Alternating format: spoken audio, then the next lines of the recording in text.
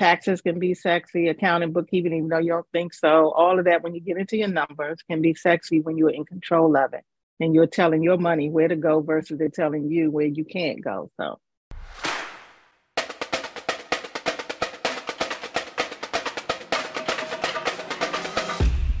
welcome to Shout Your Cause with Sally Hendrick, a digital magazine where you can get found, get heard, and get inspired with content that challenges us to be globally minded. Our focus is on raising awareness around social justice issues, cultural differences, and to bring you the people dedicating their lives to tackling challenging topics as their way of giving back. Let us be your advocate to make your voices heard around the world. Hey, everybody, this is Sally Hendrick for Shout Your Cause. I'm so excited to have LaShonda DeBrew on today. Hey, LaShonda, how are you doing? Hey. LaShonda happens to help me with my bookkeeping and accounting for my business. And I don't know what I would do without her anymore now that I'm so used to her handling all of that. So welcome. Thank you. Thanks for having me. It's good to be here. Tell me a little bit more about what you do, and let's just get into the discussion. So there are many things, but overall, I help women navigate their financial journey. So on the personal finance side, helping them to be in the driver's seat of their money and creating their own economy, monetizing their skill set.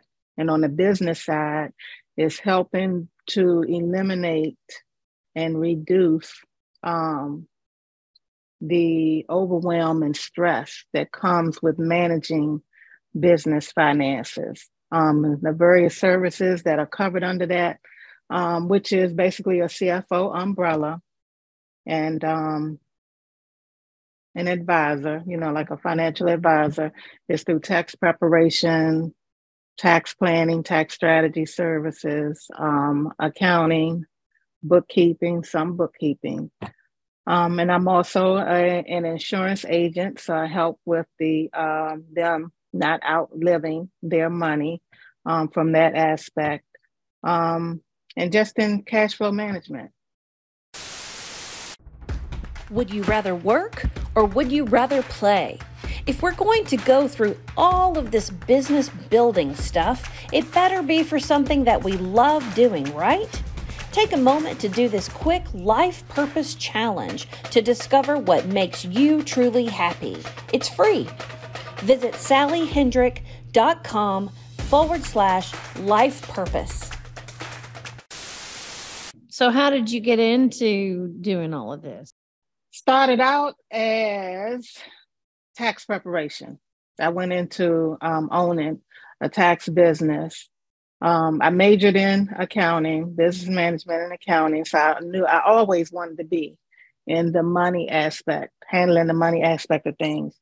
And I had a tax business, and then that branched off into the many other things or whatever. My career, I also serve as a financial analyst in my career, so my government career.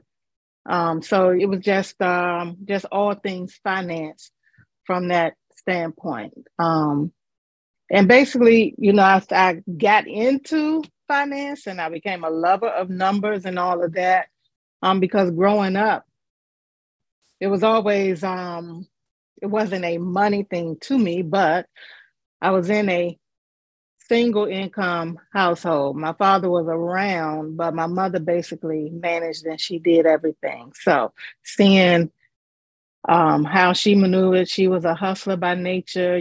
She baked, she was the candy lady, she catered, she sold Tupperware, she did ceramics, and all that. So I was able to see from that back end, very young, like, oh, okay, I'm gonna have to make sure that I make money to be able to do this, this, and that. Because of course, then she had to single-handedly handle everything.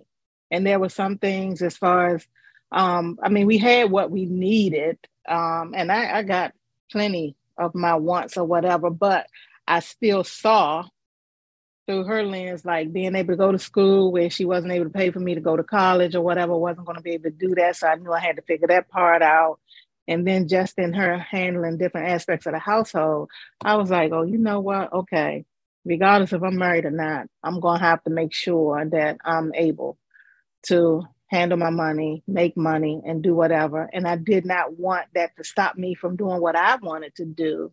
So earlier on, my thing was, okay, I need to make money. I need to do this, do that, whatever, whatever. So that's been the driver for me all of my life with that. Do you have a dog? Learn unleashed potential dog training secrets with Duke Ferguson.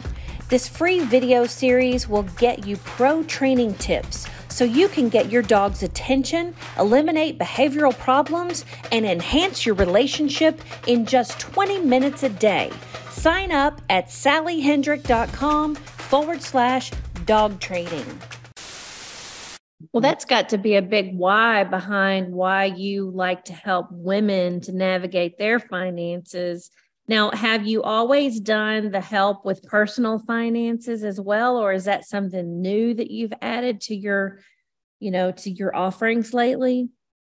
No, actually, I've always done that. I did it before, not always in the paid status. Like I would speak to, I've always spoken to women who were, spoken. I've always motivated and talked to women or whatever, and cheered them on who were either newly divorced or, or maybe they were in the back seat of their finances. Even if it was like a 2-person household, the husband may have been the one that was generating the money, making the money or whatever. So they weren't always hands-on. So behind the scenes, like I was always the one like rooting them on, like, girl, you need to do this, you need to do that, this, you need to make sure you're aware of this, that, or whatever. Because again, in the back of my mind, I'm like, don't be letting nobody set you up now because you need to know, which I know that's not everybody's story. But again, so I always look at it from that aspect. Like, even if he is doing X, Y, and Z, you need to make sure still over here, you're doing this, and that, or whatever. You need to have you an account. You need to know this, because even if it works for the household, still, what if something happens to the husband? Which, I mean, of course, now we've seen that too. They may die, get sick or whatever. They could lose their jobs or whatever. So yes. So I always did that, but just at first it wasn't always, like I said, from me, I hadn't always monetized that in the beginning. I was just there, like when I went to church, I would talk to people, about personal finances. I would do the workshop seminars or whatever. I would lead that effort. And then on the side with my girlfriends or whatever, I was always answering questions about that. So everything coming up, as I navigated my career journey, everything that I did, basically, I was like plugging it in, tying it to money, finance, or whatever, And then, like, when my mother got ready to retire, I was like, oh, okay, we need to make sure we can put your money this place or that place because you need to make sure you don't outlive your money. So that's how I got to become a life insurance agent, because I started talking to someone about rolling over her money. And then they were like, oh, well, are you interested in this or whatever, And I'd already had the tax business. So I was looking for something else to do off season with that, because I had a tax office. I had a retail space that I was responsible for. So it was like, okay, then that's another revenue stream for me off season for taxes or whatever, or off the tax peak time of taxes. So I did insurance. So it's kind of like you took what you learned from your mother, which she was doing anything and everything to hustle to make money. You learned that you didn't necessarily want to be doing that all the time. However, learning from her has also given you the skills to be able to know how to coach other people on what to do, what not to do, which direction to take. So it sounds like coaching is something that just comes naturally to you. Yeah. Mm-hmm. And always like trying to stay ahead of it, be proactive about certain things. Yeah. So where can people find you before, and we're not going to wrap up yet, but where can people find you so that we know? Website wise, it's my name, LaShondaDeBrew.com. Facebook, Your Virtual CFO, or either my name, LaShonda DeBrew. Instagram, the same thing. Instagram is actually Debrew LaShonda. But some variation of my name. You can find me on social media and then at my website. Yeah, and we'll put all the links in the show notes as well. Do you want to stand out from the crowd with your content? Come discover how to market yourself as an expert, as a change maker, as a positive influence on other people's lives. With the Exponential Marketing Club, you will learn the ins and outs of content marketing that makes a difference in the world. Visit sallyhendrick.com/club. So when it comes to why you're doing what you're doing, do you think that just all of these past experiences and what you've witnessed is why you do that? Yeah, I'm sure it is. And then along the way, as I went along on my journey and certain things that I became aware of and or lessons and experiences that I had, I was like, oh, okay, now I need to do this, or now I'm aware of this, So then that was something that now I teach my children about, or I talk to them about, or whatever, as well as speak to my clients about it, and I'm able to help them with certain things. So it's a big reason as to, yes, why I do what I do. Having a multiple revenue stream. So when one is down or slow, then you have something else. It's like a backup for the backup for the backup, and something to pay for this over here. If this is not going to work, okay, then we need to have something over here. So yeah, it all is looped and intertwined together for sure. That's great. Well, are there any particular causes that you think you support as a result of what you do in your business? Well, it's two, just off the top of my head. One definitely is for abused women or those of domestic violence, abuse, single mothers, for sure. Like it's, those different ones along that path. And then also for adopted children or those in foster care, because there were a few of my husband's nieces and nephews that we've helped along the way who were in foster care. So, I have a heart definitely for those that are in foster care, because they're independent before they have to be independent at such a young age. And if they are not adopted out, then they're basically on their own once they reach, 16 or whatever, they age out of the system at that point. And so without any guidance from there and without any contact with family members, then they're like trying to figure that out. So those are two causes that. You would probably like my season 4 podcast.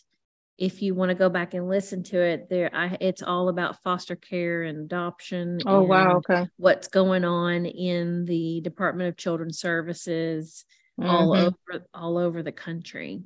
Oh, yeah, for sure. Turn what you know into what you do. Join the platform with the most ways to monetize what you know, whether it's online courses, coaching, memberships, podcasts, newsletters, communities, or more. Kajabi gives you all the tools you need to build, market, and sell it with just a few clicks. Sign up at sallyhendrick.com/Kajabi. That's KAJABI. Sure. Well, I went to Washington, D.C. Back last year in September to document the process of what this group was doing to try to give families, to have advocates for the parents, because whenever they're investigated by DCS, they usually don't even know they're being investigated in the beginning, and then and a case is brought up against them. They don't know which direction to take. Yeah. Are you talking about before they remove the children out of the home? Is that what you? Okay. Or they will. Yeah. or even after they've removed them. Yeah, they're trying to create an advocacy program for the parents to help them understand how to navigate the system. Okay. Because they don't have any information coming to them. They're just being bamboozled basically by the department. Oh, wow. Okay. Yeah, because that's how the department gets their money. It's based on the number of heads of children. Oh, wow. Yeah, they'd like to be able to change that system, but they're trying to at least go at it by the law and getting the parent advocate in there before, so people don't step into situations that they don't. Yes, without knowing. Yeah, that's wild. Yeah, I think I had 6 episodes. Really interesting stuff. All of them had different angles to them too, so it was good. Very interesting. Were you familiar with it before that, or no? Not until not until I went on that trip. I went on that trip and I wrote that article, and then I published all the podcast episodes. Okay. Yeah, it's a lot that goes on behind the scenes with that. Well, is there anything else you'd like to share with the audience before we go? No, not off the top of my head, but just from the business aspect for women, and them being in the driver's seat of their money, because I deal with a lot of the startup entrepreneurs, or those that are still maybe revenue-wise still in a startup phase, who are apprehensive about being hands-on with their finances or whatever. And so I just want to, encourage everyone to, be hands-on. Even if you're not the one to do it, you should be the one that's leading it. So, taxes can be sexy, accounting, bookkeeping, even though you don't think so. All of that, when you get into your numbers, can be sexy when you're in control of it and you're telling your money where to go versus they're telling you where you can't go. So, Amen. I want to say, do that. Do that. Love it. Well, if anybody needs an accounting, bookkeeping, tax strategy, life insurance, personal finance person, just reach out to LaShonda DeBrew. Yes, here. Yes. Thank you for listening today. My name is Sally Hendrick. Be sure to visit our website for show notes and more information on how you can inspire others. If you would like to contribute content to our magazine, please apply on our website at shoutyourcause.com.